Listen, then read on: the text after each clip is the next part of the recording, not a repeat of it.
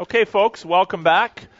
Tonight we are going to kind of soften up a little bit. We'll deal with a very uncontroversial, kind of soft, easy, and light topic, the ethics of capital punishment.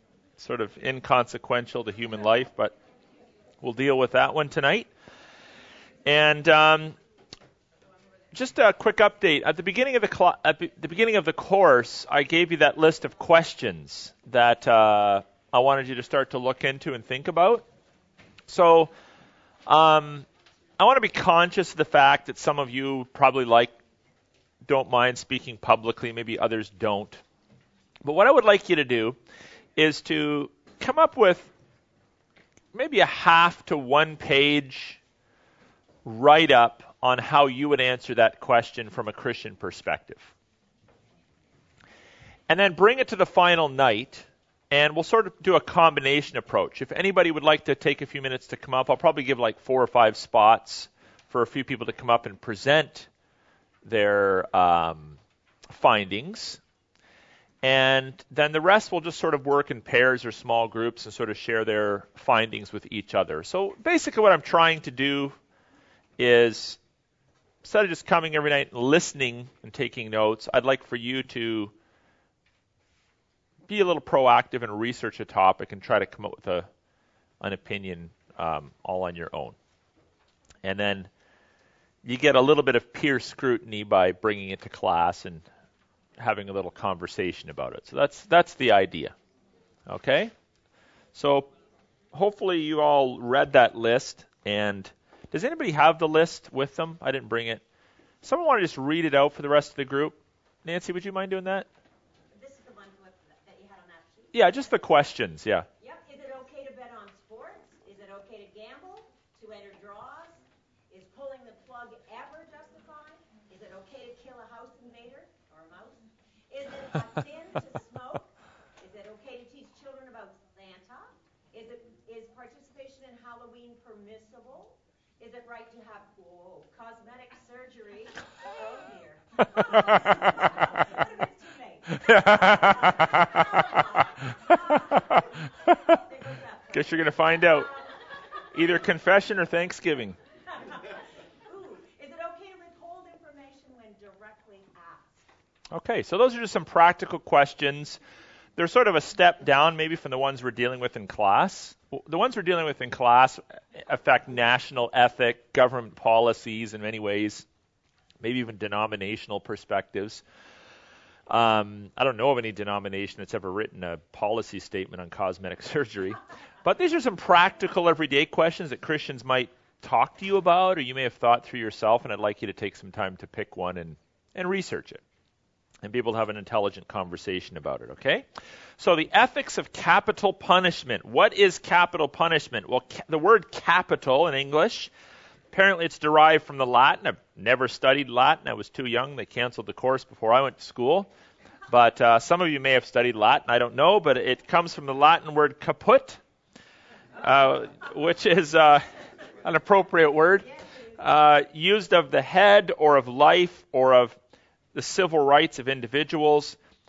The word apparently implies chief or principal or extreme penalty. So capital punishment meaning like there's nothing a whole lot worse than that because you're dead, right? So that's the idea.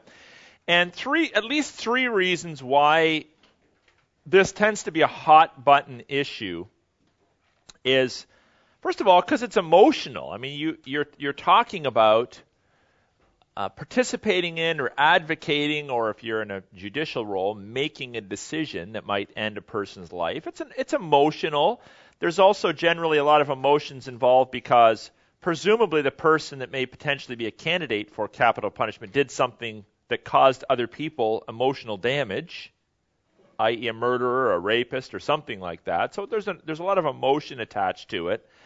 And because of that, if you listen to people, the arguments that are presented for or against are generally a combination of something theological with some social notion of human life with a whole lot of emotion mixed in. So we just need to recognize that it is an emotional issue and you may have or come to a strong view on a particular, there's two main views, retentionists and abolitionists. You may come to one of those views and hold it dearly and try to convince another person of it, but they may not even listen because the emotion's just blocking the ability for them to listen.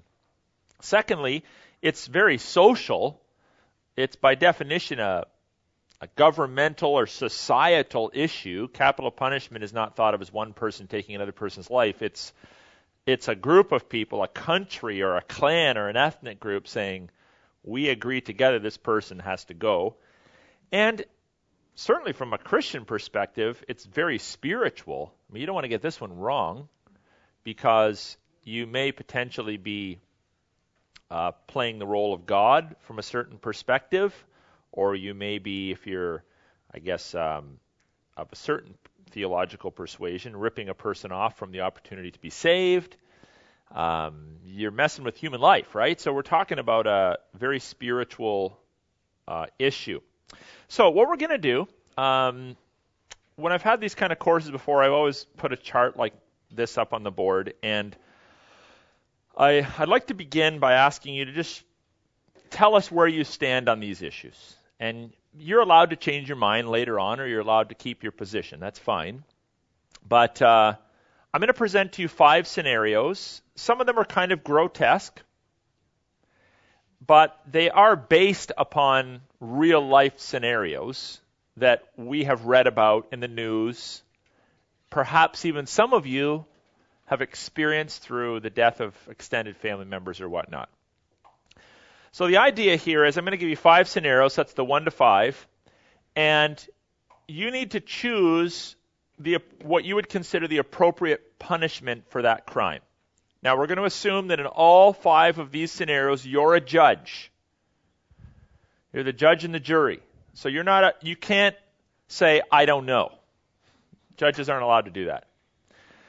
They have to make a decision. Now, in this particular situation, the 5 situations, the decision is guilty.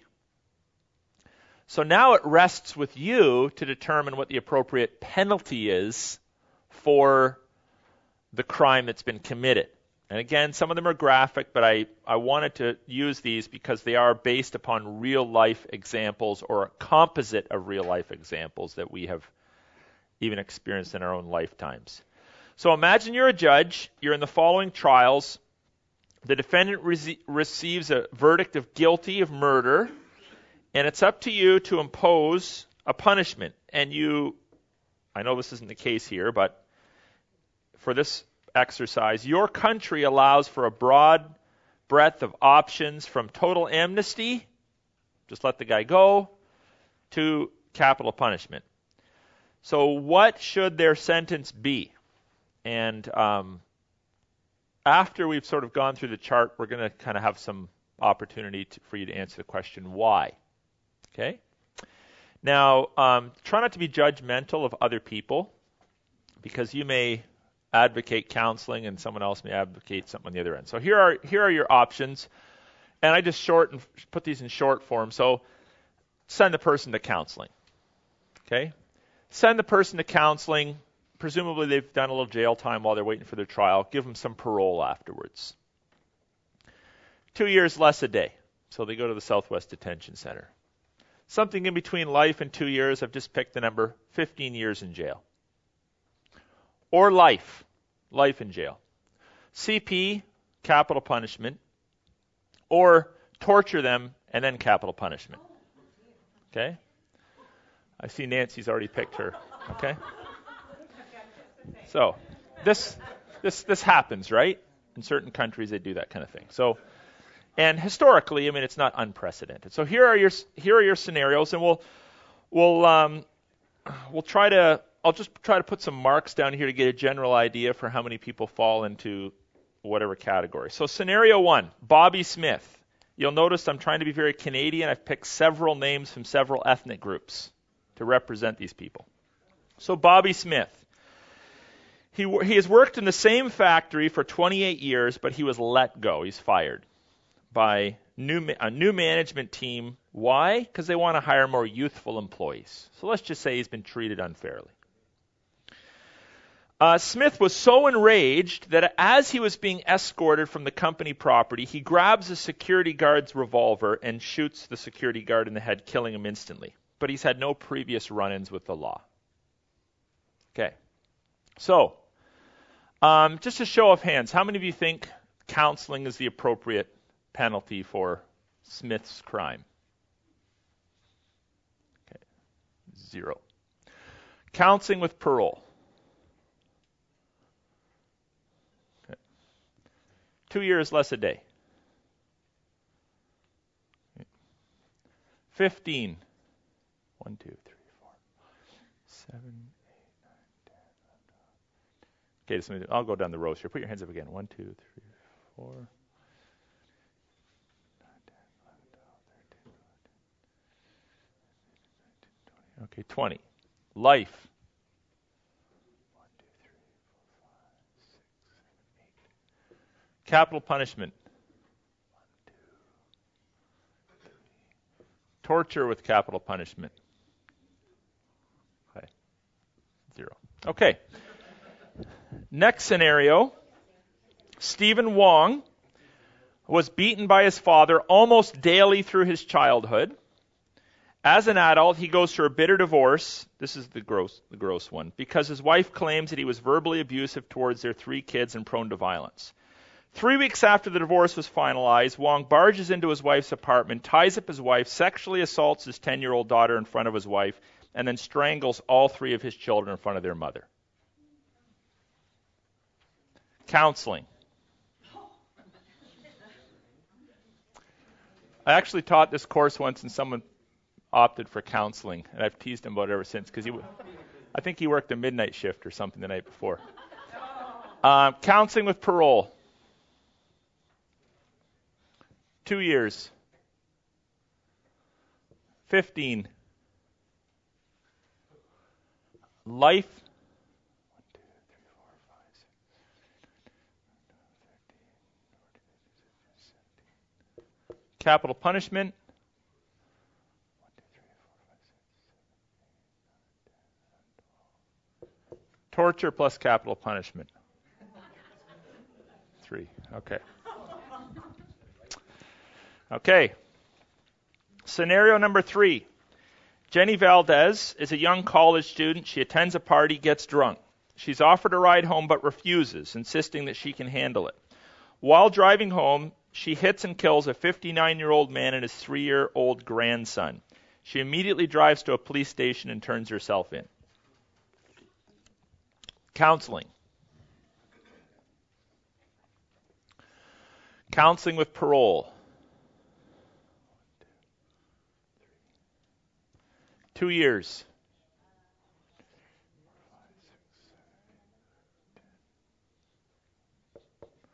15.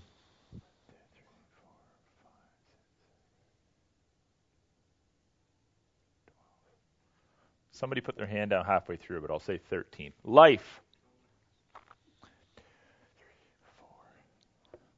Capital punishment. Capital punishment with torture.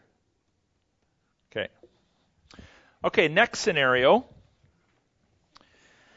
17-year-old Arthur Kaysen is an outcast at his school but finds friendship in the goth subculture. While most of his new goth friends are peaceful, one guy, Alan, is prone to resolving things by violence. Kaysen is attracted to Alan's ideology, and the two conspire to shoot up the school.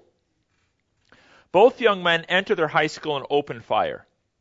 They shoot 16 students before being shot by police. Alan dies. Kaysen is wounded but recovers. At the trial, it's discovered that each student shot 8 people, but only 5 die, all from shots fired by Alan, not by Arthur. So, counseling. Counsel plus parole. 2 years. 15 years. 1, 2, 3, 4, 5, 6, 7, 8, 9, 10. Life. 1,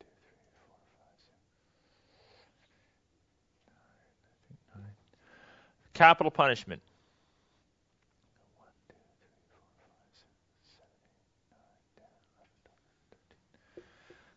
Torture plus capital punishment. Okay. And we have one more scenario. Over a 30-year period, psychopath Ahmed Abu Rene kills and dismembers 22 people, storing some of their body parts in his house. Upon arrest, he openly confesses to all the crimes, bragging that he would have committed more if he'd been able to do so. Counseling. Counsel with parole. 2 years. 15. Life. 1, 2, 3, 4, 5, 6,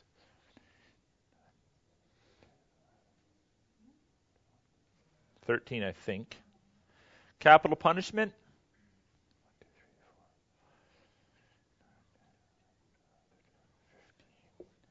And torture with capital punishment. 2. Okay. Okay.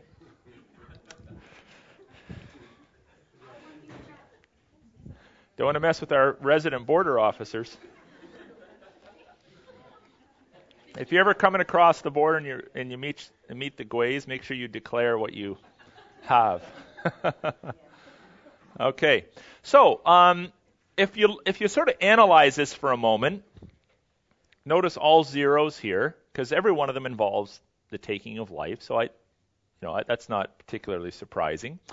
In one scenario, we have a little more leniency. On the left side there, we have counsel and parole. The majority of the numbers fall in this category, if you notice, these 3 columns, anywhere from 15 years to capital punishment, with, it looks like, probably if you look down at almost a bit of an even split. This one didn't get any for the 15 years, but you have, significant numbers, 15, 13, 10, 13, 12, 17, 20. Those two together would be, I guess, 11. So even in a room like this, we have a diversity of opinions as to what the appropriate punishment would be. The most diverse one would be scenario number 3. You'll notice we have a spread across 5 columns. What scenario was that one? The drunk driving. Yeah, so we have everything from counseling with parole right through to capital punishment. So there's a lot of variety in this room.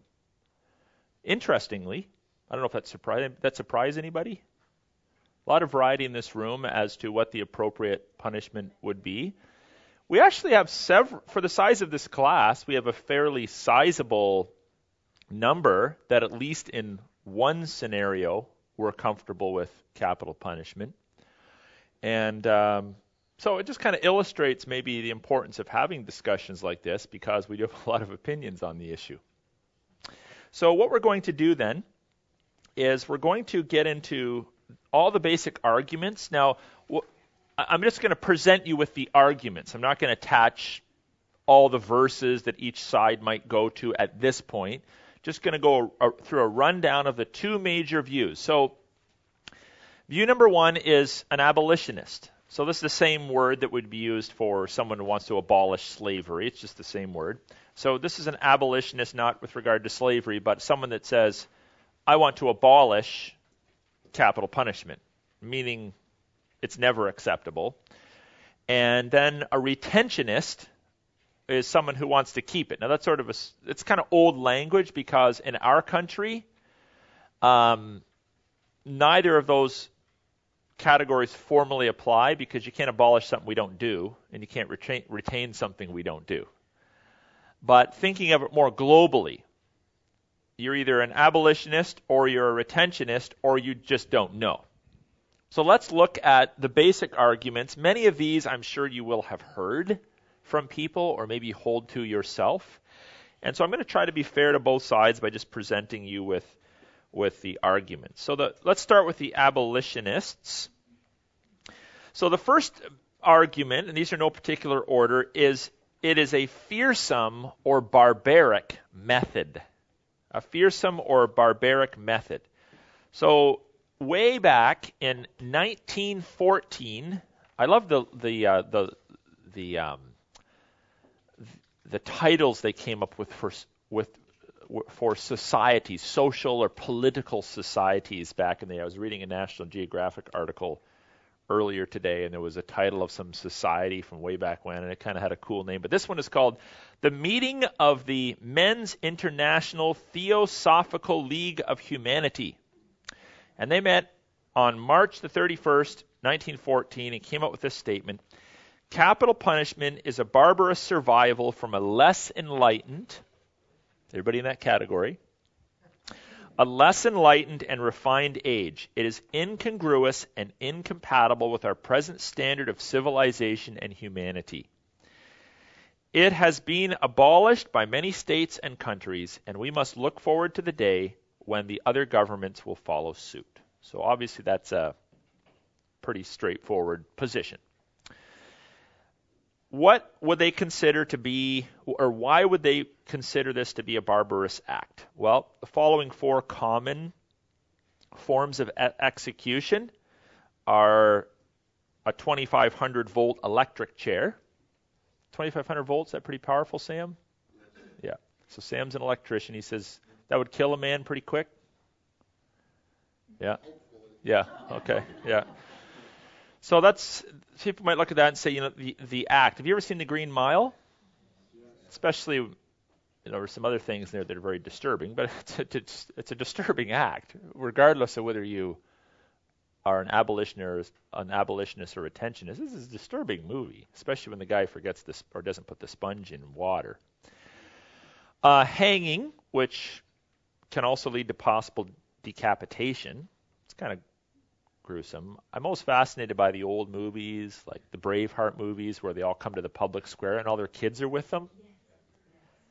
And, we have people in our church that won't read their kids the stories of Solomon's feud with the two women. Well, let's cut the baby in half.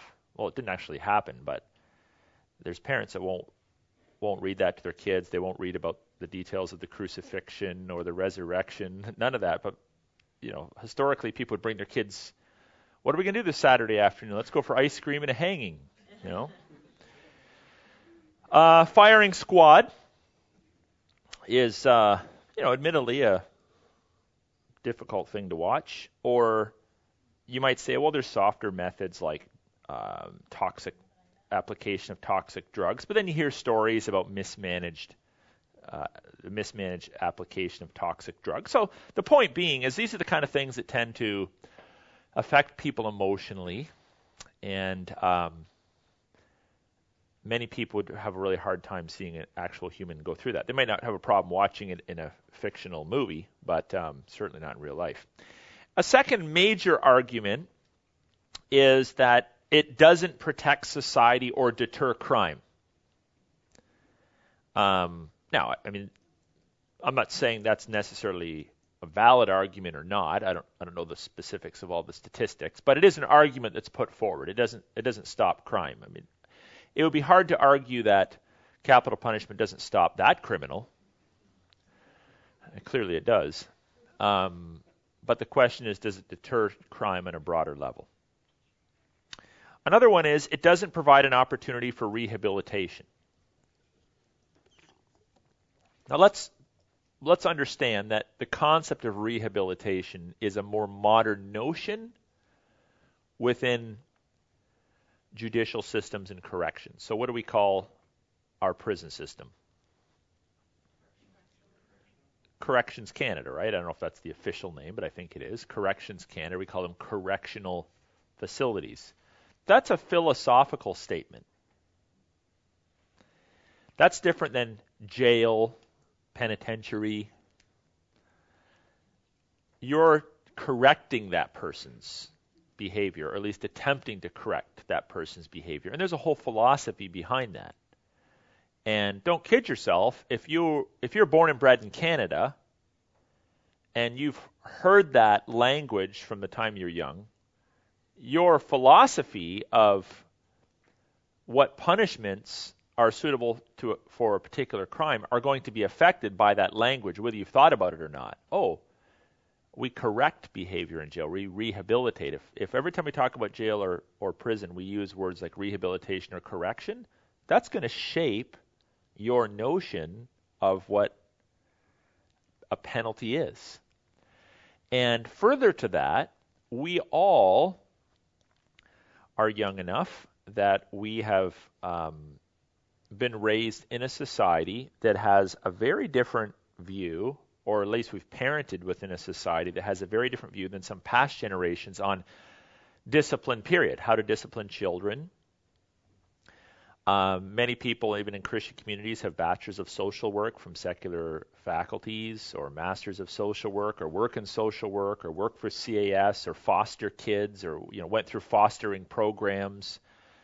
And all of those taught in public schools, all of those agencies have a very different view of punishment than 50 years ago. Very different view. I'm just old enough to say that I was spanked in school. I was spanked by my kindergarten teacher on a bare bum in a bathroom with the door shut. And I deserved it. Yeah. Well, I'll tell you. We used to have Story Circle. And I didn't really like Story Circle that much. And I would sit next to the piano, made of wood. And every time the story started, I'd reach behind the piano and, just a sec, kids. She'd go to the door. Oh. Start the story. Okay. And eventually little Aaron was caught. And anyway. And then I was strapped in the hand once, probably in grade 3 or 4, for punching a VJ in the nose. My little Indian friend. But they don't do that anymore. Okay? They don't do that anymore. At least not in our country. By the way, just so I don't feel left out, how many of you were spanked in school? All right, we got a few. Where to go? Joyce Bell and Susan Clark were spanked in school? How? Over. Why don't you share, Mrs. Clark?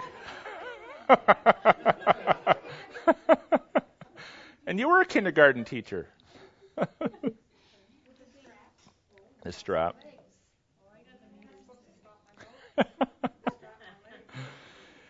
But it's a different world, right? I mean, we would have people in our church, I know, because I've had the conversations afterward. If I were to ever, I haven't lately, but if I mention, I spanked my kids, they go crazy on me. I had a guy threaten to leave the church years ago for that. I just can't believe you would ever spank your kids. That's absolutely wrong. So, yeah. Yes, Mr. Malcolm.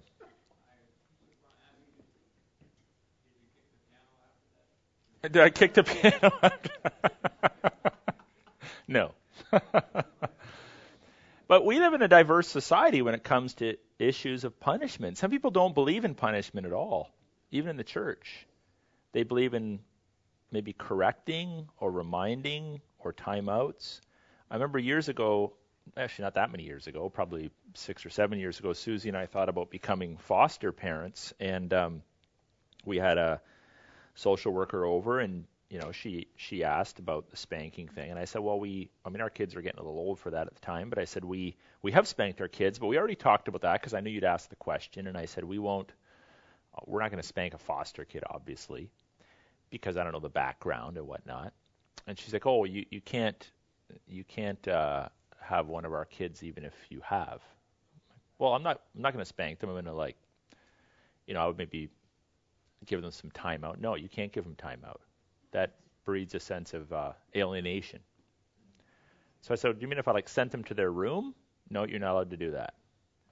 Now, I did talk to two other social workers that work for the same agency, and they told me that was just that person's personal opinion, that it's not legislated at the time. But really, if I say to my kid, okay, you just punched your sister in the face, go to your bedroom for an hour? No, you can't do that. So it's very different than the way I was raised. But that's one of the realities. So another one would be then, it is too final, considering the possibility of judicial error. I mean, this is an error of justice that can't be rectified. We've heard stories of people going to jail for 20 years and all of a sudden DA evidence proves they didn't commit the rape. But if you take someone's life, abolitionists would say, you can't correct the error in judgment. Another argument for the abolitionists is that we become murderers ourselves and we practice capital punishment. So they would quote the Decalogue or the Ten Commandments that say, you shall not kill. And they would use that as a proof text for banning capital punishment. Or when Jesus said, forgive your enemies, that would be another proof text that would be employed. How can you forgive and still punish? Would be the basic question behind the statement. Capital punishment is based on anger and revenge, which helps no one. So one of the common arguments by retentionists is, why would you commit a violent act to punish a violent act? Assuming that the acts you would reserve a capital punishment verdict for are violent acts of some sort. Another argument, capital punishment may be applied inequitably, meaning, or maybe asking the question, for what crimes do you apply it, and for what crimes don't you? So back to our chart, this is a good example of this. In every category, there was at least one person that felt capital punishment was applicable. But if you represent, even in part, society as a whole, look at this spread. I mean, how does a judicial system decide in this situation whether it's capital punishment or counseling with parole when we have such diversified opinions on it? How do you equitably apply this punishment to so many different scenarios? So let's just take this column. In this column, we have at least one person in every scenario that says capital punishment is necessary. So if one person in each of those categories says that capital punishment is necessary, and we go with that option, how many of these people are put to death? 5. But then one might ask the question, if we put them all to death, is the guy who rapes his daughter and strangles his 3 kids as depraved in his action as the drunk girl that runs over 2 people and kills them? Just raises the question. So in every other form of punishment, you potentially have a gradation of punishments, but this is sort of the final one. And in a sense, one might argue then, well, the guy that did the really heinous act, maybe he didn't get enough. And maybe the girl whose actions weren't quite so heinous got a little too much. But it's death. You can't half kill somebody. They're either dead or they're not. So it's just a question that an abolitionist would raise. Another one would simply be, well, the law of the land may forbid it. So this is how a lot of Christians respond. Why would a Canadian Christian even bother having this conversation when the law has already made a decision on it?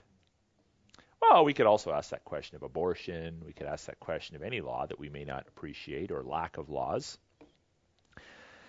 So the point being is that for many it's not something they think about or talk about because it's a theoretical question.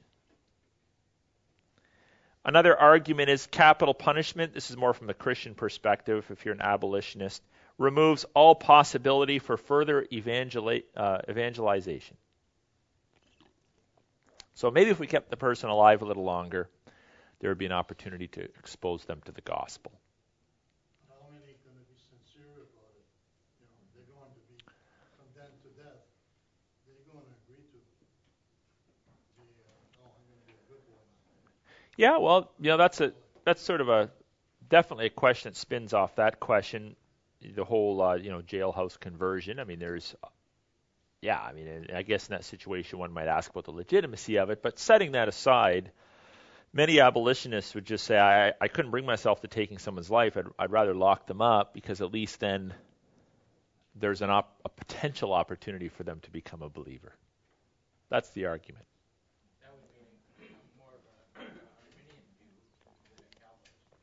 Sure. Yeah. And again, if you're more of the theological persuasion that in the absolute sovereignty of God, He's not going to lose anybody, that He would intend to come to know Him, then it's a moot point for you.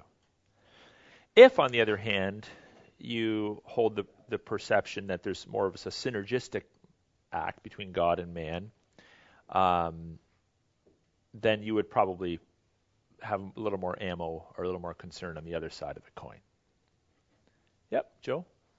But if he's going to do that, or if that's your belief, then putting him in prison for life in a place where God and the Holy Spirit are less likely to be around. Yeah. That doesn't make sense. Yeah. Yeah, and, I mean, in the sense that, God is everywhere, but, I mean, Susie and Susan go to the Windsor jail every week, and Susie just said to our life group the other day, when you go to the Windsor Southwest Detention Center, I mean, it's either one way or the other that day. You know, you feel like you're really on the devil's turf, or you feel like the Spirit is really moving. And that kind of makes sense. I mean, if you were the devil, why wouldn't you hang out around a jail, right? People whose lives are broken and who've done some terrible things, and certainly a great place to discourage and tear people down further, I would think. So it is a question to be asked. When Cain killed his brother, God didn't put him to death. When King David had Uriah killed on the battlefield, God didn't put him to death. So some proponents of abolishing capital punishment would point to situations in the Bible where clearly a murderer, we would call that murder in both situations, weren't put to death directly by God, and they were having conversations of some sort with God. Abolitionists would use that. But don't they have in the Old Testament about if you murdered somebody, you could go to a village or something that's retrieval for mowing out the area or something like that, so that somebody can avenge your death or something like that? Well, not exactly. The cities of refuge, which were geographically scattered throughout Israel, so you could always get to one in a 24-hour run, they were not ever to be used for murder. They were to be used for what we would call manslaughter or unintentional killing, and that's all they could be used for. So if you're swinging the axe and you didn't sharpen, or you didn't make sure the head was fast and it hits somebody in the head and kills them, so that their relative doesn't take your life, you could flee to the city of refuge. But you couldn't flee there if you just started axing someone to death. No. So a city of refuge was reserved for unintentional killing and unintentional killing only. Okay. The ethics of Jesus, they would say, cannot be reconciled with capital punishment because it lacks mercy, it lacks a restorative quality, and it is a failure to turn the other cheek. We spent some time in the other cheek passage last week, and I hope you were convinced that that passage is often misunderstood, but for the sake of this outline, that would be a passage they would want to refer to. And then, this is a big one. There's no way to determine when it should be put into effect. Did you know that in 1814, in England, 3 boys aged 8 to 11 were hanged for stealing shoes? So evidently the authorities at the time felt that was an appropriate situation that would give rise to capital punishment for kids that didn't even qualify for our junior high ministry yet. So it begs the question, when does it apply? When doesn't it apply? Now, I'll just say, in actual fact, that's true of any punishment, even if the punishment is stop doing it. It's true of any punishment. How do you apply appropriate punishment to any action? Another argument is that, this is the second from last, capital punishment is based on Old Testament law and therefore is not prescribed for our time. So the whole differentiation between what's descriptive and what's prescriptive I mean, we would all, I think, agree that not everything that's described in the Bible is prescribed necessarily, unless it's based somehow on the moral character of God or it is a new covenant law. And the final argument, I think, is it's just I think it's a fascinating argument. In some ways, it's a strange argument, but and I've never actually had someone personally give this one to me, but it's certainly one that's out there, and that is that Christ became our capital punishment, therefore it's no longer needed. So did Christ die for our sins? They would argue, yes. How specifically did he die? He actually died by capital punishment. And so if by dying for capital punishment he's the once for all sin bearer, abolitionists would argue that the nature of Jesus' death, he wasn't killed by a thief on the road to Jericho. He didn't die of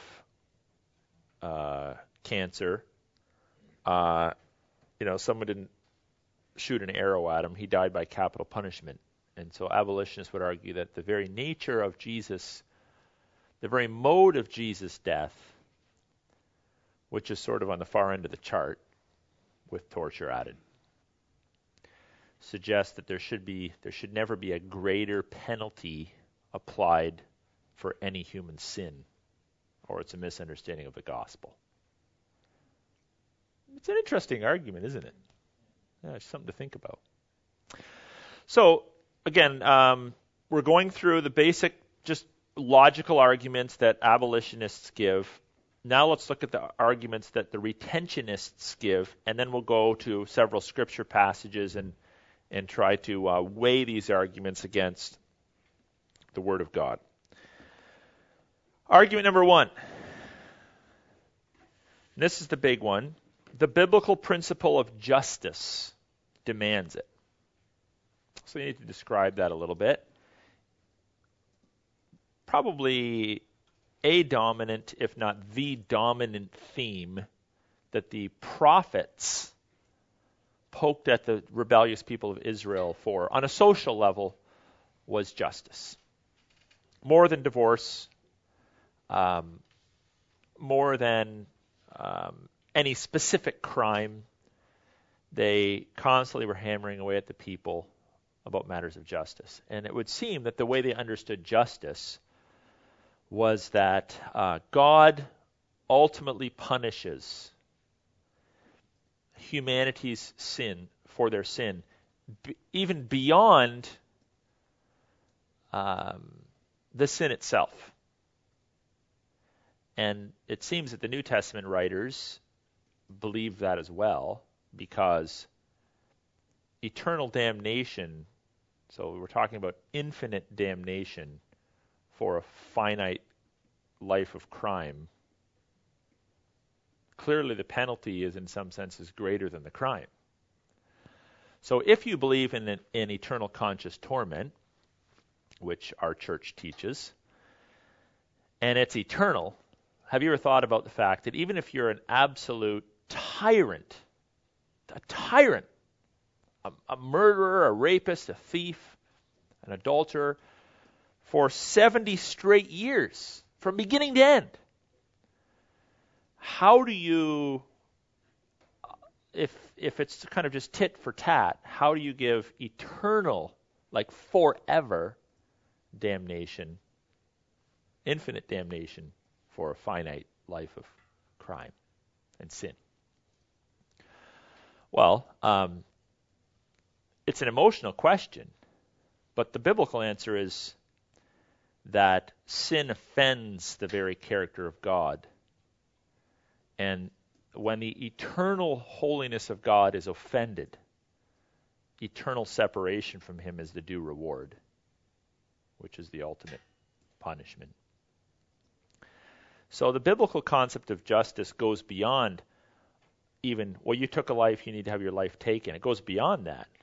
There are lesser things that one deserves death for. Otherwise, Jesus wouldn't have gone to the cross and experienced capital punishment for your sin. So the concept of justice is tied less to, okay, if this is the crime, what's sort of the suitable punishment? Oh, this one's too big, this one's too small. Okay, this one looks about right. Now, the concept of justice is you've offended an infinitely holy God, and therefore you will eventually die for it. Okay. Another argument by the retentionists, and this is where there's sort of an argument back and forth, is they would say, well, it does deter crime. And they would pull their statistics, and the abolitionists would pull their statistics, and they would say it does deter crime. It clearly deters the criminal. And this is actually a pretty strong social argument by a retentionist, because if you can point even to, let's say, 10 cases out of 1,000 where a person, let's say 1, 2, 4, or 5, gets one of these, and by the way, life in Canada is 25, right? Then, and even if 10 out of 1,000 then get out and kill one more, you could ask the question, who's to blame for that? Who's to blame for that? Because if you'd taken that person's life, you would have saved one life. So the fact that murderers or rapists at times reoffend, and the statistics aren't particularly low from what I understand, does ask the question about societal responsibility to protect the innocent from a person known to have committed certain kinds of heinous criminal activity. So I would say it does deter crime. Yeah, could have. We could add several others, but yeah, that would be one. Well, even life without parole in Canada is still 25 years. It would have to be multiple life sentences or something beyond that. Or I think they call it a dangerous offender, if that's the language, or you could potentially be locked up forever. But life without parole simply means you got to do the full 25 instead of, after 17 you might be able to get out early. Okay, here's another argument by a retentionist. So the second one was it deters crime. The third one is the issue of deterrence is irrelevant. It's not relevant to the conversation. So many retentionists would say, whether it deters or not, that's not relevant. You have committed a particular act, and the appropriate consequence is capital punishment. That's what we need to focus on, not, well, what are the repercussions of this? Will it or will it not deter crime in the future? Another argument would be that transcultural biblical law commands it.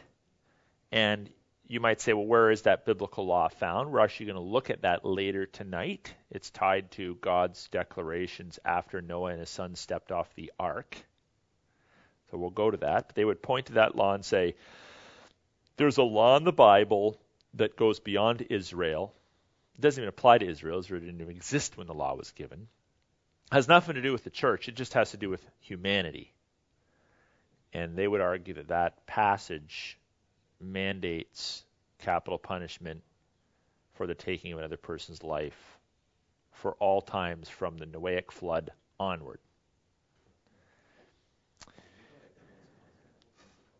Transcultural, sorry. Yeah, I might have said continental. Okay. Yeah, transcultural. Another argument would be, okay, if you say, well, we're not under the law, okay, fine, but the Mosaic law illustrates it, and therefore you can't say it's inherently wrong. Even by abolitionists. So one could potentially argue then that if it's in the Mosaic law, but it's not in the New Testament, then it is part of the Mosaic code and therefore not applicable, at least for the church. But then the retentionists would say, if you go a step further and say it's wrong, okay, what do you mean by wrong? If you mean morally wrong, you can't take something that God says is morally right in the Mosaic law and say it's morally wrong. You can only say it's dispensationally wrong, meaning that in that dispensation or era, that's what God wanted, but he doesn't necessarily want it today. But you can't say it's morally wrong if God ever in human history said it's morally right. And by the way, this is an important thing for us to think about whenever we're using or thinking about laws in the Scripture, Old Testament versus New. We have to be careful with our language that we don't look at the laws that God put down in the Old Covenant and ever say they're wrong.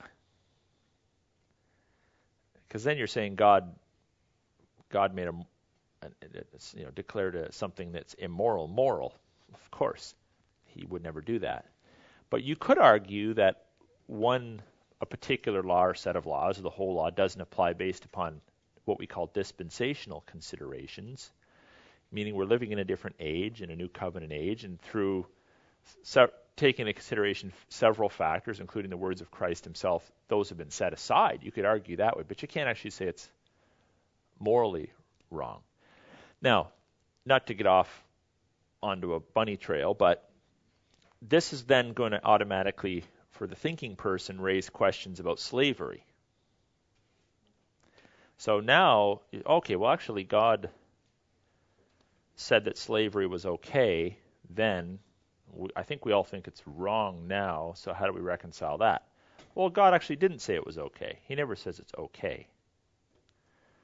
But a certain aspect of the Mosaic Law is what we call laws of accommodation, where God accommodates and puts checks and balances on certain cultural notions, and then over the course of Scripture begins to either loosen or tighten them to the point that you get into the New Testament and you have, the whole Philemon Onesimus thing, whereby, there seems to be strong indication this should probably come to an end. But then you got another factor in there, and that is your notion of slavery itself. For most North Americans, we automatically think of Civil War era slavery. And you need to understand that while there was that in ancient cultures, that the word slave was a much broader term that could also refer to an indentured servant, someone that, racked up their proverbial credit card and couldn't pay it off. There's no such thing as bankruptcy. So a person who's indebted to somebody and has to agree to basically work for them for free for the rest of their life or years to pay off debt. There's several other aspects to slavery that aren't totally equivalent to what we're seeing in the Civil War era. Okay, so just sort of throwing all that out there, a lot to think about. But the point I really want you to be mulling over is that you can't say something's morally wrong that God said was morally right at any point in history. Or you have a problem with your theology of God. Another argument is that the financial cost to society for imprisoning a person guilty of heinous crime is absurd considering the destruction to society. I don't know what the latest and the greatest statistics are on what it costs the government to incarcerate someone, but years ago I heard it was $80,000. I'm imagining it's probably a whole lot more than that. So even if you take, let's say the Southwest Detention Center, you add up the cost of the facility. Let's say we're going to get 75 years out of it. You add up the cost of running it. You add up the cost of all the staff. All the government offices above that would be administering it. Roadways. It's certainly not. It's not cheap. We know that. So some abolitionists would say it's just simply not fair for retentionists. It's not fair for someone who's taken a life to go to jail for 25 years, especially if you never have especially if you have no plan of ever releasing them. You're not correct, and you're locking them away literally for life. Well, what's the point of doing that at, let's just pull a number, $100,000 a year times the next 50 years? When the person has taken someone's life, and there's just a question that comes up. It's just not cost effective, I guess. It sounds kind of cold and callous, but it's something to think about. Another argument is that Christ abolished the ceremonial aspects of Mosaic law, but not the moral or civil dimensions as illustrated in the Ten Commandments. And the way that would work is, we'll talk about this a little bit more, but the commandment that we often quote as thou shalt not kill, that's not actually the commandment.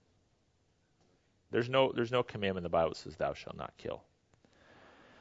There's a commandment in the Bible that says thou shalt not murder. And if your translation translates it as kill, it's a mistranslation.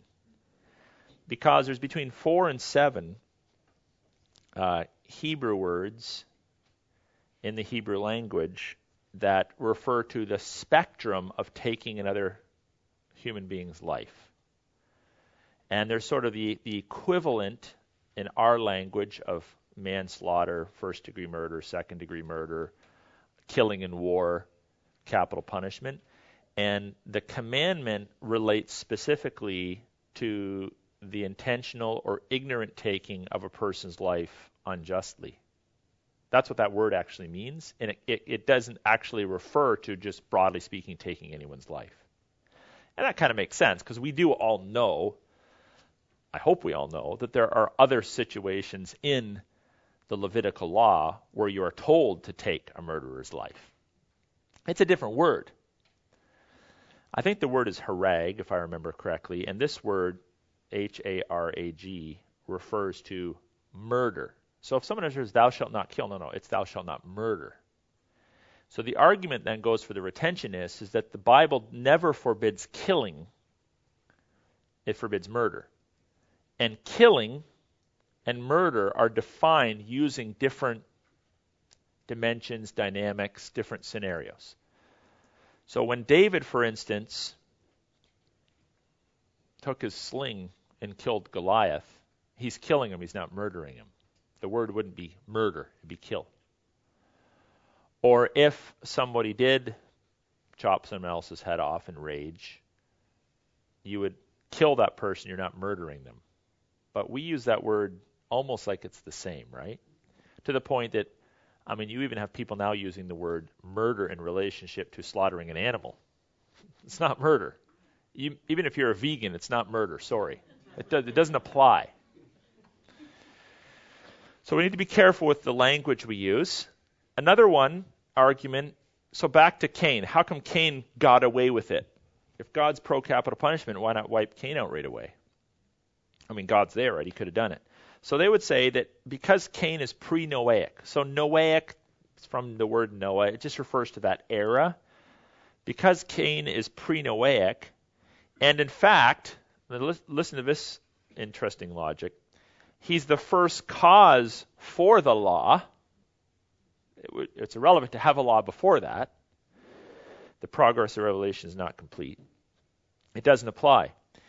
Secondly, Cain existed before government existed, and for him to actually have experienced capital punishment, which wouldn't quite be the same as if God just took him, well, who would have been responsible for that?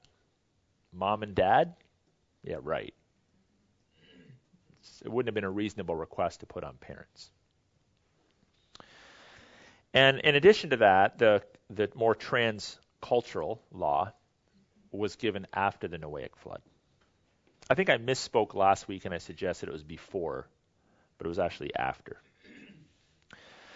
Another argument would be, well, David should have been killed. David should have, according to God's law, been subject to capital punishment. But since government, by definition, enacts it, he would have had to enact it upon himself. Because they didn't have courts in Israel like that. It would have been him saying, yep, I hereby declare myself guilty of death. And that's why, he did get away with it. But there's an explanation why, and it doesn't validate or invalidate capital punishment. It just explains that quote-unquote exception.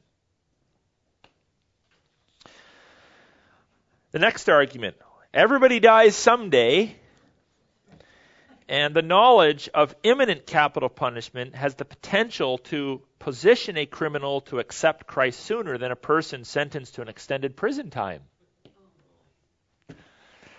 So just as on one hand, one group might say, well, if you take someone's life, then you're ripping them off with a chance to accept Christ. The capital punishment folks might say, well, actually, no. If you give a person a date on a calendar that's 1 year from now, there's a lot of pressure to think about the issues rather than saying, you got 25 more years to think about it.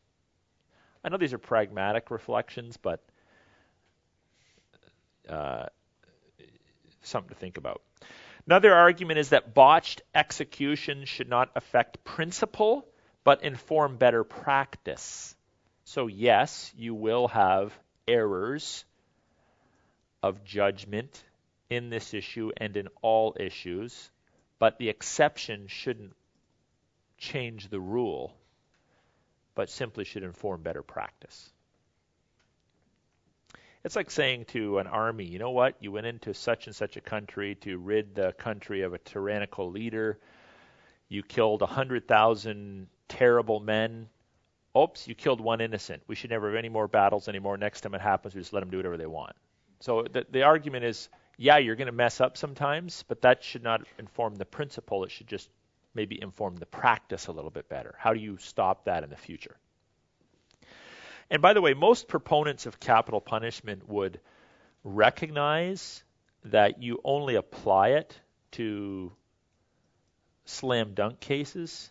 You don't apply it to cases where the evidence is just one eyewitness or, at least in our cultures, or circumstantial evidence. You apply it minimally to people who are caught in the act of pickling guys in their basement, like whatever his name was, Ted Bundy.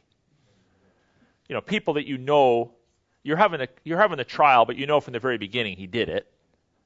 You know, innocent till proven guilty, right? But that relates more to the penalty, because certain people are caught in the act and everybody like on the planet knows it. And you're just kind of going through the process to more or less determine, and even the defense attorney kind of knows it, and he's trying to come up with reasons maybe to explain it, but he's not denying the act. So those kind of situations, retentionists would say, well, those are clearly for capital punishment. But yeah, you don't necessarily put it into practice for someone whose thumbprint was found on a body. I mean, there could be other explanations for that. When they applied capital punishment by government, at the time, the people that was executed, they were innocent. But now they got DNA, you know, and you can't give out the reasoning anymore, right? Like, it's got DNA all over the Yeah. body. Although there are still some cases where DNA might be present in a crime scene, but it doesn't necessarily prove the person committed that act. So some guy has sex with a woman, she walks home from his house, and she gets killed. Well, his semen's in her. They check her and say, well, clearly he did it. Well, no, not necessarily, right? So DNA still has to be, in certain situations, interpreted in light of the circumstances. And most retentionists would say that, again, you reserve it for cases where there's, for lack of a better way of putting it, 100% certainty. You know, a person caught in the act, for instance. A few more arguments, and then we'll stop for some prayer and a break. Life sentences undermine rehabilitation too, and therefore life sentences are a moot point. So some would say, look, the rehabilitation in a jail, really, I mean, you're going to get about this much, but if you really are in the business of correcting people and rehabilitating them, don't ever send them to jail. Everybody should have checked this category off. This is where we're going to spend all of our time and energy. So it's a valid thought. Another point, rehabilitation and justice are not the same. They're two totally different categories. One doesn't exclude the other necessarily. The command not to murder is dissimilar from capital punishment, so we already looked at that. More specifically, the command not to murder is in a different category than capital punishment, because the place we're getting that from, which is Old Testament, has both and doesn't see them as irreconcilable. So when someone says, especially if a Christian were to say, or to argue, well, we shouldn't ever subject someone to capital punishment because God says thou shalt not murder. Well, clearly they've only read a very small slice of the Old Testament. It's not a valid argument. Capital punishment is barbaric, retentionists would suggest, but reflects the nature of the trespass. In fact, some retentionists believe that the way we put people to death today by capital punishment is more for political correctness, but it's not actually the proper way to do it. That it should be more violent because of the violent nature of the crime. So, bring back the firing squad, the noose, the electric chair, but the whole needle thing doesn't accurately reflect the nature of the crime.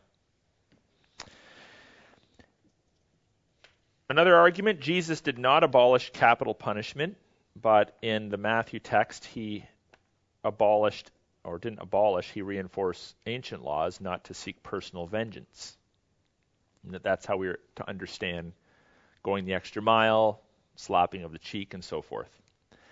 That the redemptive work of Christ in salvation is itself based on the underlying concepts of capital punishment. So now we have the same argument, or the same concept used by the abolitionists, used by the retentionists, and that is that if the ultimate punishment that Christ endured for all sin is capital punishment, then one could argue that in fact, while these aren't mandated in the Levitical law, even the theft of a chocolate bar would, in a moral sense, make you a worthy candidate for capital punishment. Because the penalty of sin, all sin, is what? Death in a salvific sense. So if you feel comfortable preaching to someone, even if you never murder, rape, steal, torture, according to God, you're still guilty and the due penalty of your sin is death, then how can you at the same time say, well, under no circumstances, including for a serial killer, is that person a candidate for death? It doesn't make sense to speak out of both sides of your mouth like that. Finally, they would argue that love does not preclude justice in society any more than one precludes the other in the character of God. God can both love, restore, correct, if you will, punish, and take life, and still be a consistent God. So retentionists would argue that a society can at times correct, at times punish mildly, at times punish harshly, at times take another person's life, and maintain a sense of justice all at once because God actually does that. So we're going to stop there for a little bit, and then when we come back, we're going to look at some key biblical passages. We probably won't get through them all tonight, but we'll get through several. Down this side of your tables, and for those of you at the back on each round table, there's a sheet of paper. We're just going to take a few moments to pray together. Again, you can pray individually or pray in groups or pairs. And this is a copy of the prayer email that goes out every week. If you don't receive this, you should probably contact our office and go on the list. But just several things that you can be praying for. And some upcoming dates for prayer meetings. Also, for those of you that may not be aware, in this room, every Sunday between the services, just for about 15 minutes, there's a prayer group. So you're always welcome just to come down. You don't have to sign up for it or anything. You can do that. So just let's take a few minutes to pray. And then when I flash the lights, we'll head for the snack table. And then when I flash them again, we'll come back and get into the second part of our lecture tonight.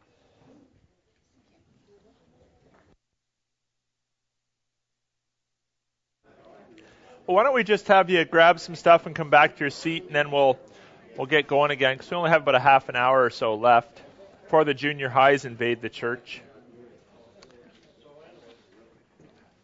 Did you tell Sam David, did you tell Sam we saw his theological brother on that video? Did you tell him about that? I told Michelle. So we're watching this video as a life group, and they're interviewing scholars from all over the world. There's a guy named Craig Evans that teaches at Acadia Divinity School in Nova Scotia, and his mannerisms, and he could be your brother. I'm like, oh, every time he talks, I'm like, oh, this is Sam.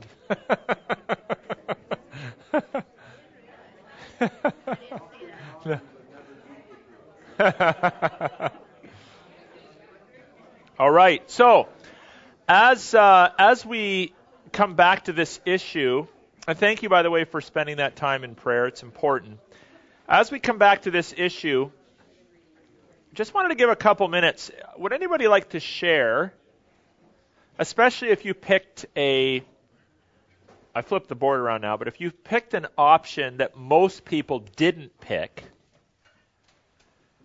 why you decided to pick that option? So we'll start with sort of the anomalies. If you picked an option that most people didn't pick, kind of a minority viewpoint, why did you do that? What was your rationale?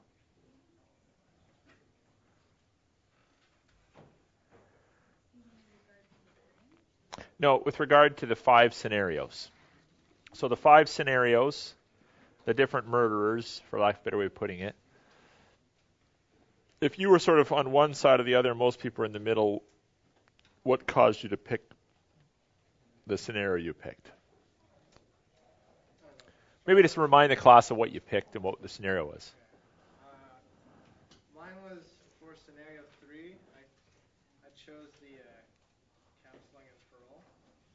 I don't know, kind of just all these other scenarios are like hardcore choices of doing straight up evil, whereas her decision to drink and drive was ignorant, but like her intentions were not straight up, I'm going to kill people tonight. Okay. So I think there's kind of, obviously what happened was terrible, but like, I think there's a way to look compassionately towards like helping her make better decisions in the future.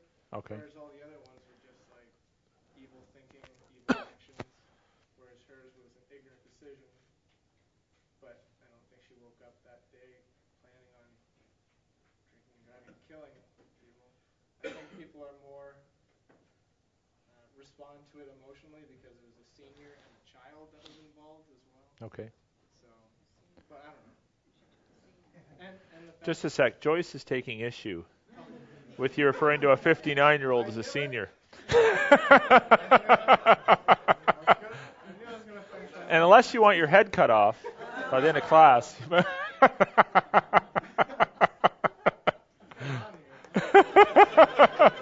Okay, well, how about he'll use senior in the modern sense of you get a reduction of price in your coffee. And you're like 55, right? 50, 55. Yeah.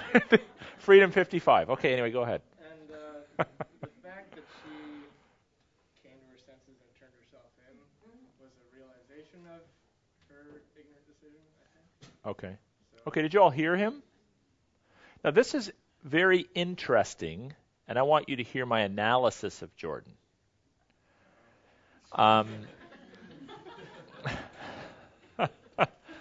Because many of you will be able to relate to this, and some of you won't. No, just an observation. This is what I heard Jordan say. I'm more interested in judging the intention than the consequence. Now, just think about that for a minute. Because in many of these scenarios, even in modern law, there is a lot of weight put on motive and intention. In other countries, they don't care what your intention is. We're not going to spend time psychoanalyzing you. This is what you did. This is what happens. This is what you did. This is what happens. This is what you did. This is what happens. We still do that for municipal law, by the way. You speed this much, this is the fine. You speed this much, this is the fine. You speed this much, this is the fine. It's a list. But interestingly, and many people would feel quite comfortable with that, Jordan. They'd say, I don't care what the intention was. At the end of the day, 2 people are in the grave because of your choices. You were warned not to do it. You chose to do it. You made a decision to do it. You made a decision to take the alcohol into your body. If, as a result of your actions, 2 people are dead, really at the end of the day, how is that different than someone that takes a gun and goes and says, I'm going to go kill 2 people tonight? At the end of the day, 2 people are dead, right? So, just something for us to think about. not to disagree with Jordan, right? Just to analyze him a little bit, because I know he doesn't mind that. His wife's going into psychotherapy, right? So, yeah, he gets enough of that at home. So, you better get used to it, right? So, intention, where does that come into play? And the end result, the consequence, meaning the consequence of your actions, what were they? How does that come into play? So there's other people I know in the room that say, I don't care what your intentions were at all. If 2 people are dead, you die. End of story. What about if you're not in sound mind? They don't care. I think they'd be all over the map, right? I mean, some people would recognize maybe, That last guy in your scenario sounded like he might be. yeah. I mean, this is,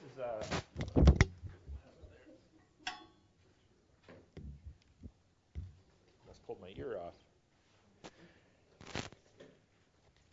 Because that's such an extreme example, we might all automatically conclude, how could you not be mentally insane and therefore somewhat unresponsible if you were to do something on that scale?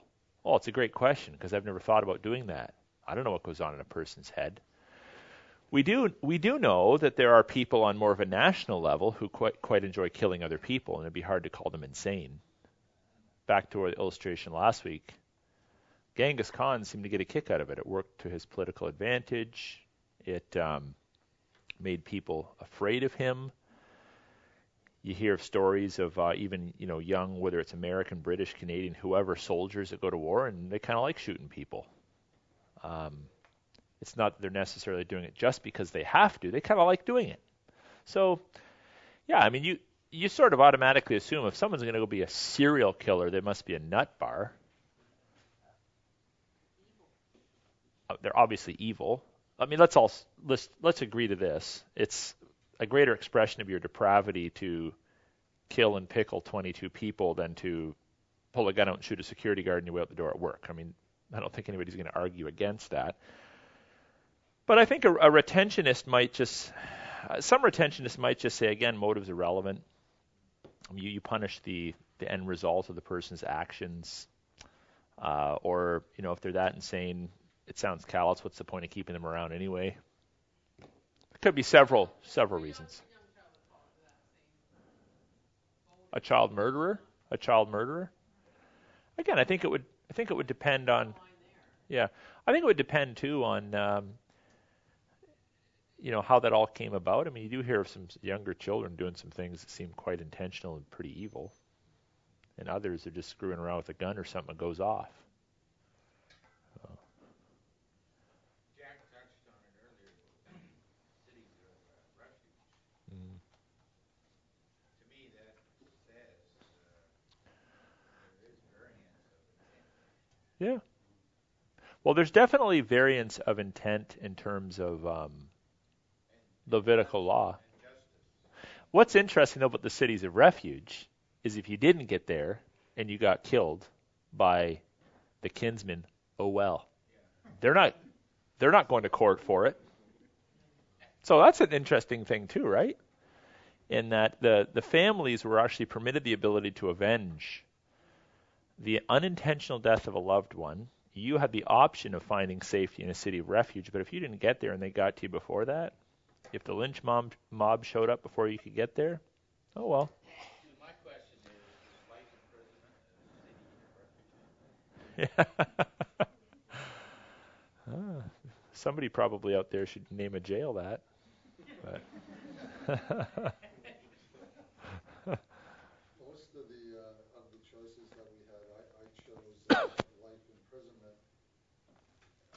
And although for capital punishment, I don't think we touched on it yet, but I can understand. And one of the things for capital punishment, which is very hard to take into consideration unless you've been in that position and had one of these crimes committed to a family member or someone close to you, is just the sheer, just like revenge, like the old revenge factor. Mhm.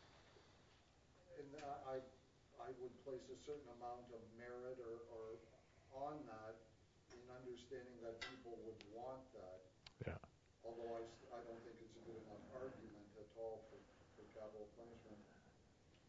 I had the unfortunate opportunity to be called as a character witness in a murder trial. Wow. And there was a fellow that I knew, and he had killed his wife. And it was, even though like I knew that we were not going to have to deal with capital punishment, I think like secretly inside I was very, very glad that we were not going to have to wrestle with that or that wasn't going to come into play because I think as ugly and as difficult as all of these, or a lot of these scenarios are, it's, you know, when you're sitting across from someone, it's quite a step. Yep. It's quite a step to go from life imprisonment to Yep. committing, you know, and raising your hand in favor of of capital punishment. For sure. Just to the one point you were sort of getting to, and that is that some retentionists would argue that it's a greater victimization on the family to keep the person on earth. So let's just use the one extreme example, the guy that rapes his 10-year-old in front of his wife and strangles his 3 kids. What would be more healing for her?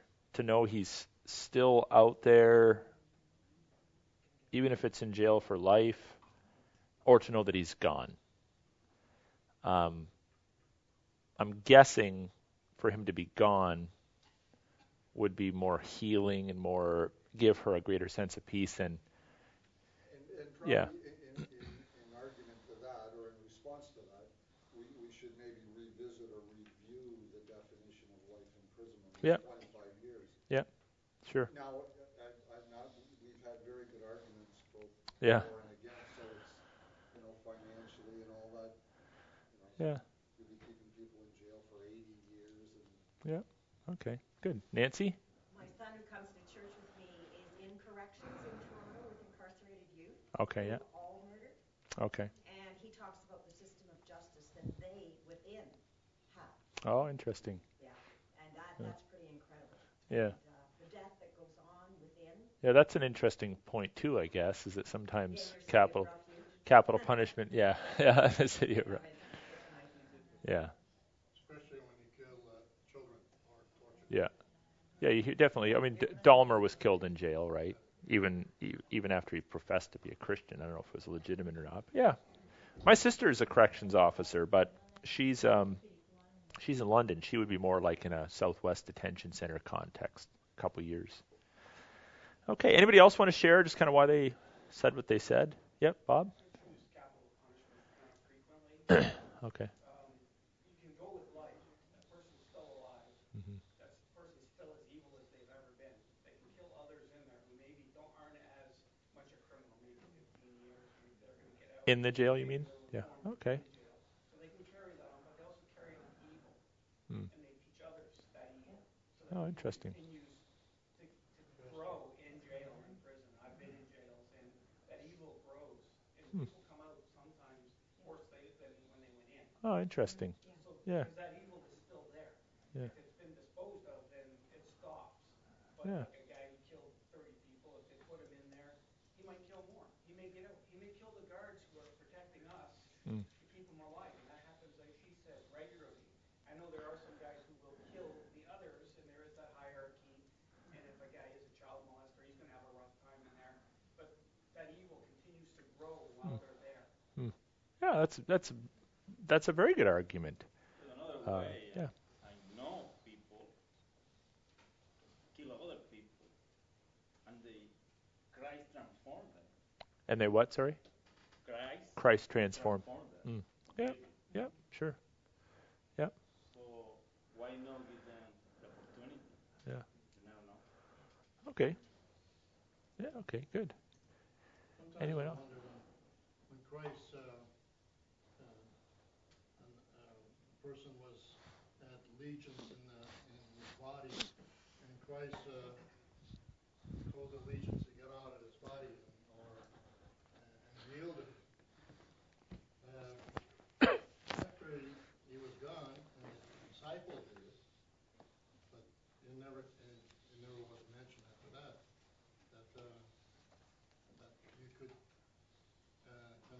condemn these, lesions out of a person's body, whatever. You know what I mean? Yeah, I was just waiting for the question, Well, I guess. yeah, but it was there in the past. Are you just pointing out the issue of condemnation, or? No, but I'm not quite sure where you're going with it. But. well, the fear of these legions was, the people at the time of some of that feared them Mm. because of the wild they were. Yeah, yeah, yeah, You fear for their lives, some of them. yeah. And Christ said, okay, these 40 legions get out of his body or some of that, and he was healed. He was, hey, I'm going to go visit my mom or some of that. I'm you. Mm. But is that the same with God? They're doing that to a person going in jail, and he's going to cure them.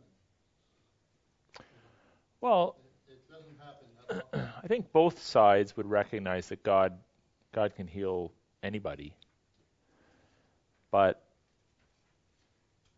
we don't make our decisions necessarily when it comes to law based upon what God may or may not do. We try to wrestle through these issues based upon the fact that we all view ourselves on some level as redemptive agents of justice, that God uses humanity to put into practice his just laws or guard his just laws, however you want to put it. And so issues of forgiveness and healing, yeah, we concern ourselves with those, but that's almost like God's job description. The question of capital punishment is really asking the question, what's our job description, God, in relationship to murderers? What do you want us to do with them? And that's where we got to try to sort out, what do we do as a society with murderers? So let's look at a few passages. The first one we won't look up because we've looked it up so many times. I'll just comment on it. Exodus 20. Does anybody know what's in Exodus 20? You should. 10 Commandments. The passage in context, here it is given to Israel. The command is not to murder intentionally. The word here is used 49 times in the Old Testament, always in relationship to premeditated murder.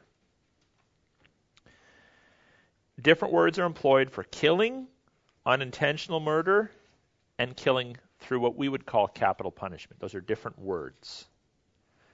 So, thinking of some interpretive / dispensational issues like Old versus New Testament, we know murder is still wrong, Matthew 5:21, but one can't use that commandment to preclude capital punishment because the commandment doesn't relate to capital punishment. In Matthew 5, Jesus does parallel murder with hatred.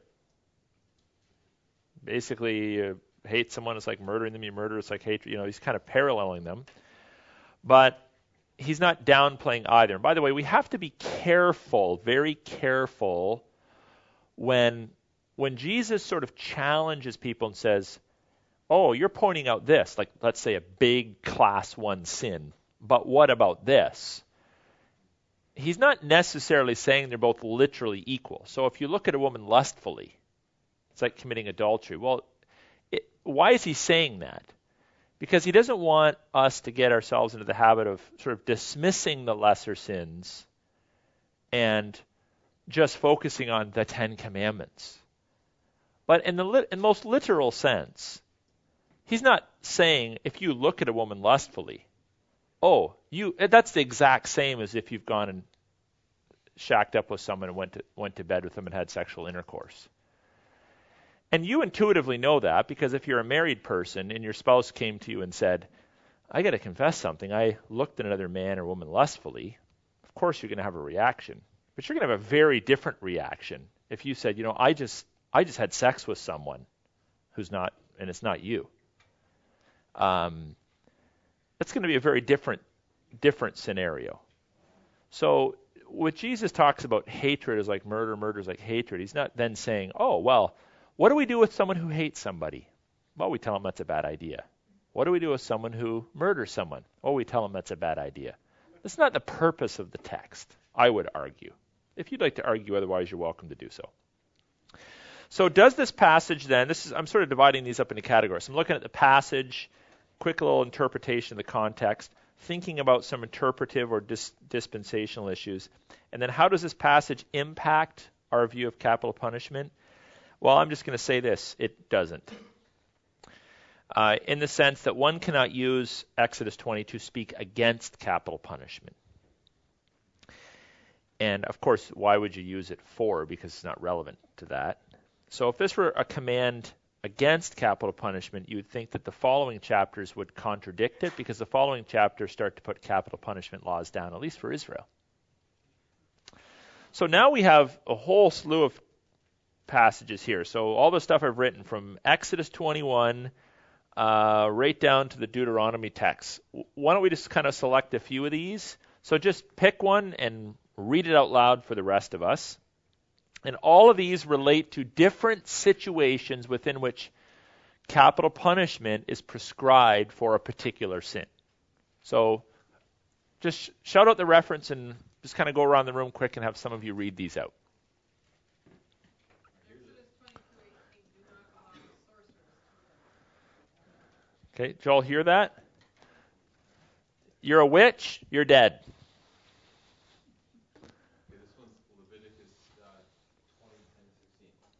So if a man commits adultery with the wife of his neighbor, both the adulterer and the adulteress shall surely be put to death. If a man lies with his father's wife, he has uncovered his father's nakedness. Both of them shall surely be put to death. Their blood is upon them. If a man lies with his daughter-in-law, both of them shall surely be put to death. They have committed perversion. Their blood is upon them. If a man lies with a male, as with a woman, both of them have committed abomination. If a man takes a woman and her mother, also it is depravity. If a man lies with an animal, and then if a woman approaches any animal and lies with it, you shall kill the woman and the animal. Okay, so there's bestiality in there, you're dead. Adultery, you're dead. By the way, if you've ever wondered why Ham was banished when he went in and uncovered his father's nakedness, that text probably explains it. It's probably because he went in and had an incestuous relationship with his mother. It's not he walked in, oh, dad's naked, ha, ha, ha, let's tell a joke about it. Oh, you're sent off. Probably what's going on with the son of Noah is that he went in and had sex with his mom. And his dad was drunk. And as a result of that, he was condemned. Because it's the same language. He uncovered, if you have sex with your father's wife, you've uncovered his nakedness.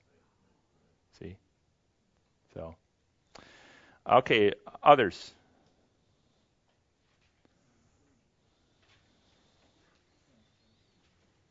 Yep, Sam? I've got Deuteronomy. Yep. 13:1-16. Okay. If a prophet or one who foretells by dreams appears among you and announces to you a miraculous sign or wonder, and if the sign or wonder of which he has spoken takes place, and he says, let us follow other gods, gods you have not known, and let us worship them, you must not listen to the words of that prophet or dreamer. The Lord your God is testing you to find out whether you love him with all your heart and with all your soul. It is the Lord your God you must follow, and him you must revere. Keep his commands and obey him, serve him, and hold fast to him.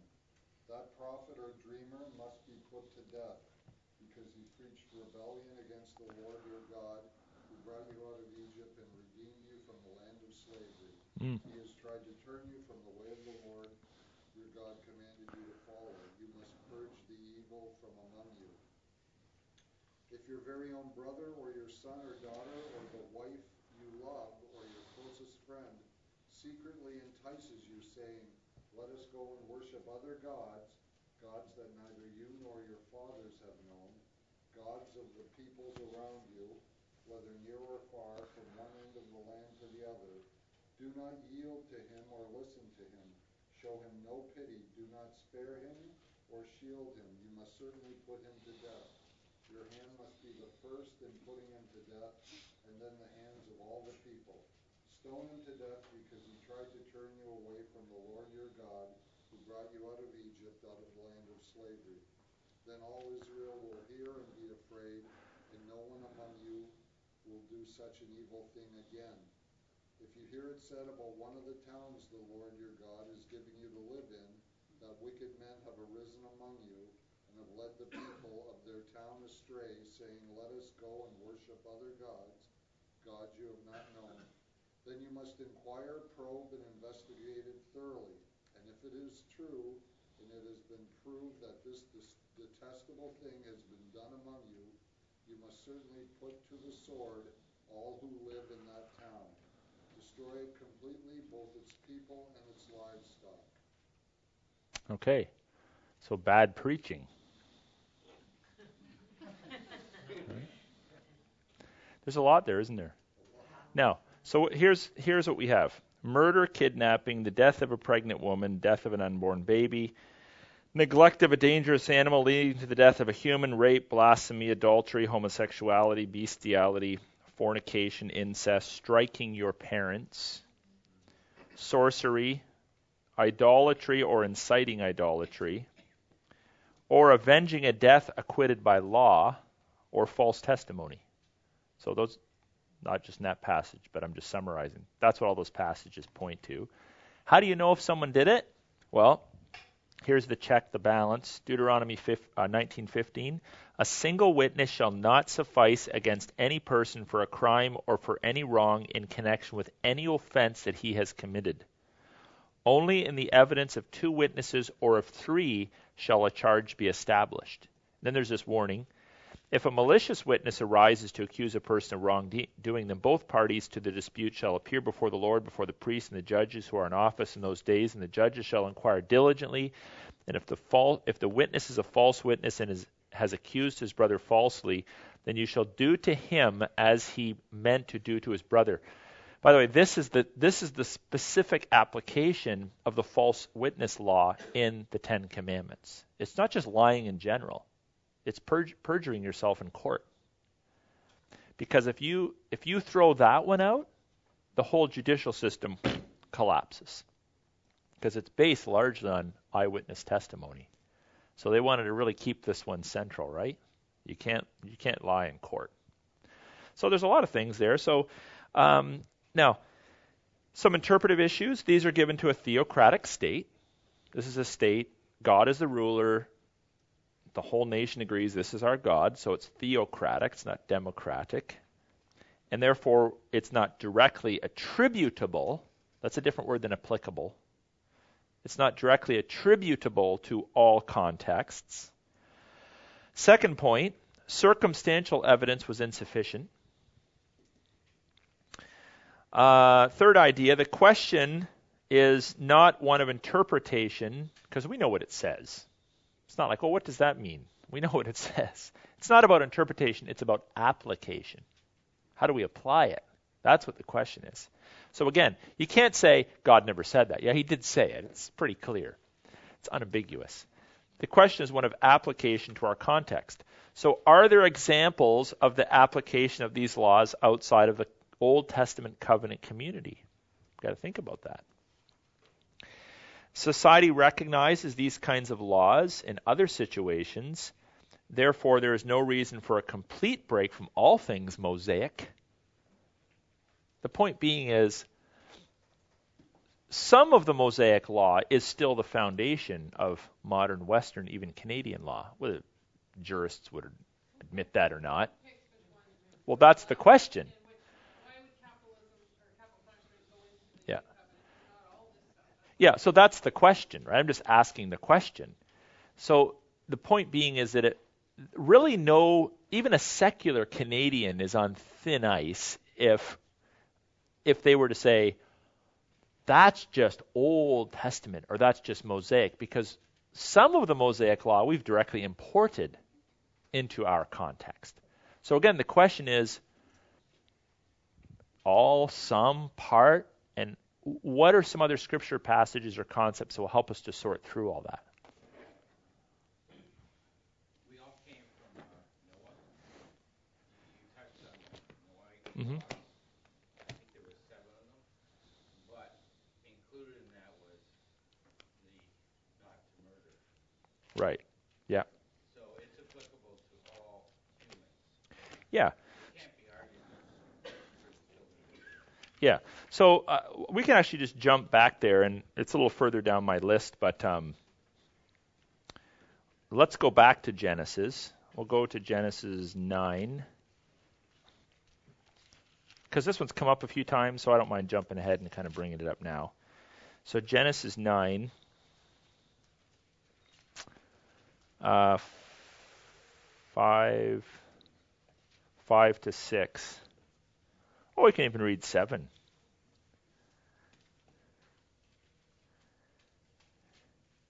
fact, if you just read, if you read the first part of verse 9, there's nothing really in there that sounds irrelevant to our culture and context. It sounds transcultural. So look at some of this stuff. Well, let's go back to the beginning. And God blessed Noah and his sons. He said to them, "Be fruitful and multiply, fill the earth." Well, people not only still quote that verbatim today, but we've been practicing it pretty good for the last several thousand years. "The fear of you, the dread of you shall be on every beast of the earth, every bird of the heavens, upon everything that creeps in the ground, all the fish of the sea." Well, that's still true. "Into your hands they are delivered." There's exceptions to the rule, but all human cultures accept that. There's some sort of supremacy of humanity over plant life and animal life, or we wouldn't be eating it. "Every moving thing that lives shall be food for you, and as I gave you the green plants, I give you everything." So, by the way, up to this point, we're talking probably vegetarianism, but now they can eat meat. "Every living thing that lives shall be food for you." Verse 4. "But you shall not eat flesh with its life, that is, its blood. And for your lifeblood I will require a reckoning. From every beast I will require it, and from man." Okay, then this. "From this fellow man I will require a reckoning for the life of man. Whoever sheds the blood of man, by man shall his blood be shed." You might say, if it just stopped there, all he's saying is, well, that's going to be the inevitable consequence. If you shed someone's life, just watch out, someone's going to take yours. That's not the argument. The argument is it's right because for God made man in his own image. "And you be fruitful and multiply, increase on the earth, and multiply in it." So this is pre-Mosaic. Now you might, well, it's in the Old Testament. Okay, don't be so simple. What do you mean by that? If you mean it's Old Testament law, no, it's not. It's transcultural law. It's pre-Mosaic. There is nobody but Noah and his sons and daughter-in-laws and wife at this point. And he makes this overarching statement. I mean, it goes on. There's other overarching statements. Verse 11, "I'm going to establish my covenant. I'm never going to cut off flesh from the waters of the earth." The whole rainbow thing.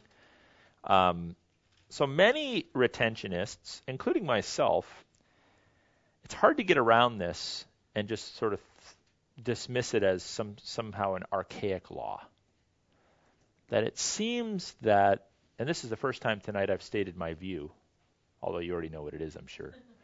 But it seems difficult to have this verse pre-Mosaic, apparently in a transcultural context, and not see some validation here for what we call capital punishment later on. I just find it a little difficult to get around that. So we have Noah as the... So in the Levitical law...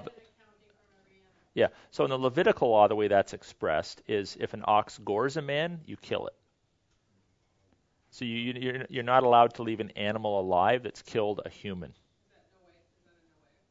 Yeah, I would say so. Oh, yeah, we do. Yeah, pretty much. Well, I think based on Noahic law, you would need to do that. Yeah. I mean, no... Like intentionality, dead. Intentionality is different for an animal. It's driven by instinct, so it's on a different plane. But human life, the point being, I think, in the text is human life is superior to all other, and therefore any other creature that violates the stewardship of humanity over it and takes human life goes. It also is meant, I think, by implication to protect mankind's supremacy as God's steward on earth. So, Noah's the head of the human race, right? We all come from Noah. He has permission to kill animals, but animals are not given permission to kill him. It is not predictive, but it is framed as an enduring law. It's the framework of it. So again, the dispensational framework, it's given on the far side, meaning before the Mosaic law, to all of Noah's offspring. It is not, interestingly, superseded or replaced by Mosaic law. What does the Mosaic law do to it? It just gives it more specificity in that context.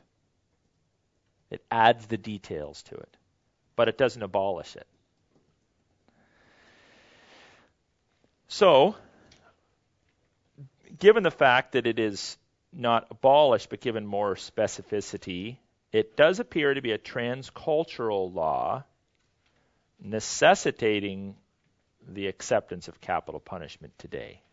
It certainly appears that way, to me at least. So we'd want to maybe deal with some of the difficult laws too, because then when you go to Jesus, I mean, people think about what Jesus says and they're interested in what Jesus says. So Jesus, for instance,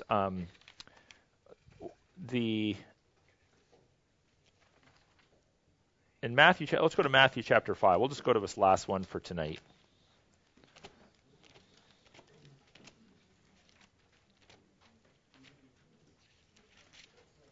(38 to 45). So Jesus says, "You've heard that it is said, an eye for an eye and tooth for tooth." So this is what is known. I think this is a term. I think this is a term they still use in law. The lex talionis, eye for eye, tooth for tooth. So like this universal policy of the punishment or the penalty should match the crime. That kind of an idea.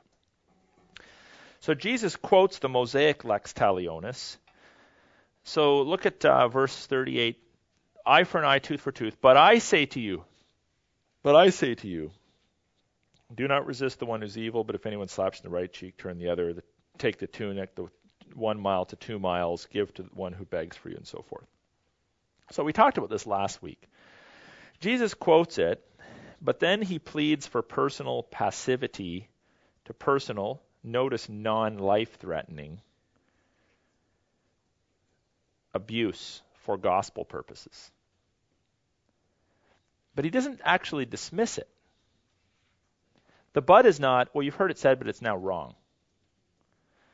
Over here, you've heard the lex talionis. But I'm going to create a personal ethic for you, which is very specific to the context of gospel abuse for the gospel.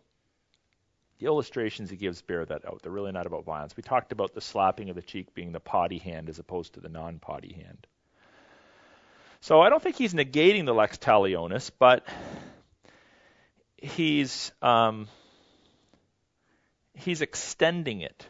So I don't want to get all too complicated here, but students of grammar tell us that there are disjunctives of negation, meaning you can use the word but to negate. Think about this, to negate what came before.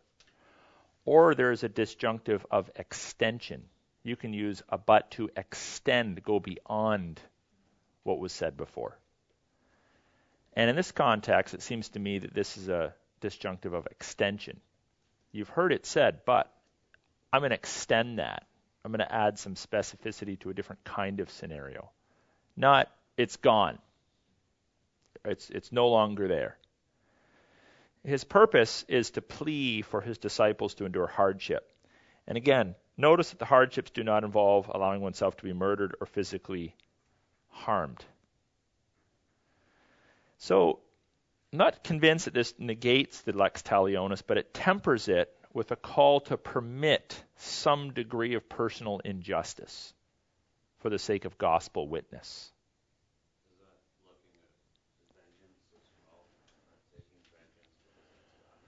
certainly on a personal level. And this is important too. When we're talking about, notice what we started with, war, last couple weeks, capital punishment. What we're really talking about is a corporate ethic, not an individual ethic.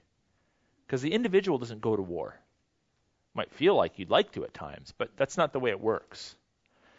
The individual doesn't take into their hands divine law. And this is corporate, meaning like national ethics that we're looking at in these, at least these first couple matters. So, again, there's something there to be said for Jesus. Jesus too.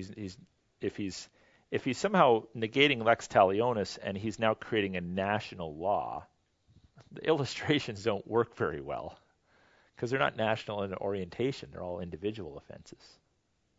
Okay. Several other passages I want to look at. We'll hold off on those till next week, but we'll just end there. Thanks for coming tonight, and just continue to think about this stuff, study some of these passages, and feel free to bring your questions or comments to class next week. Thank you very much.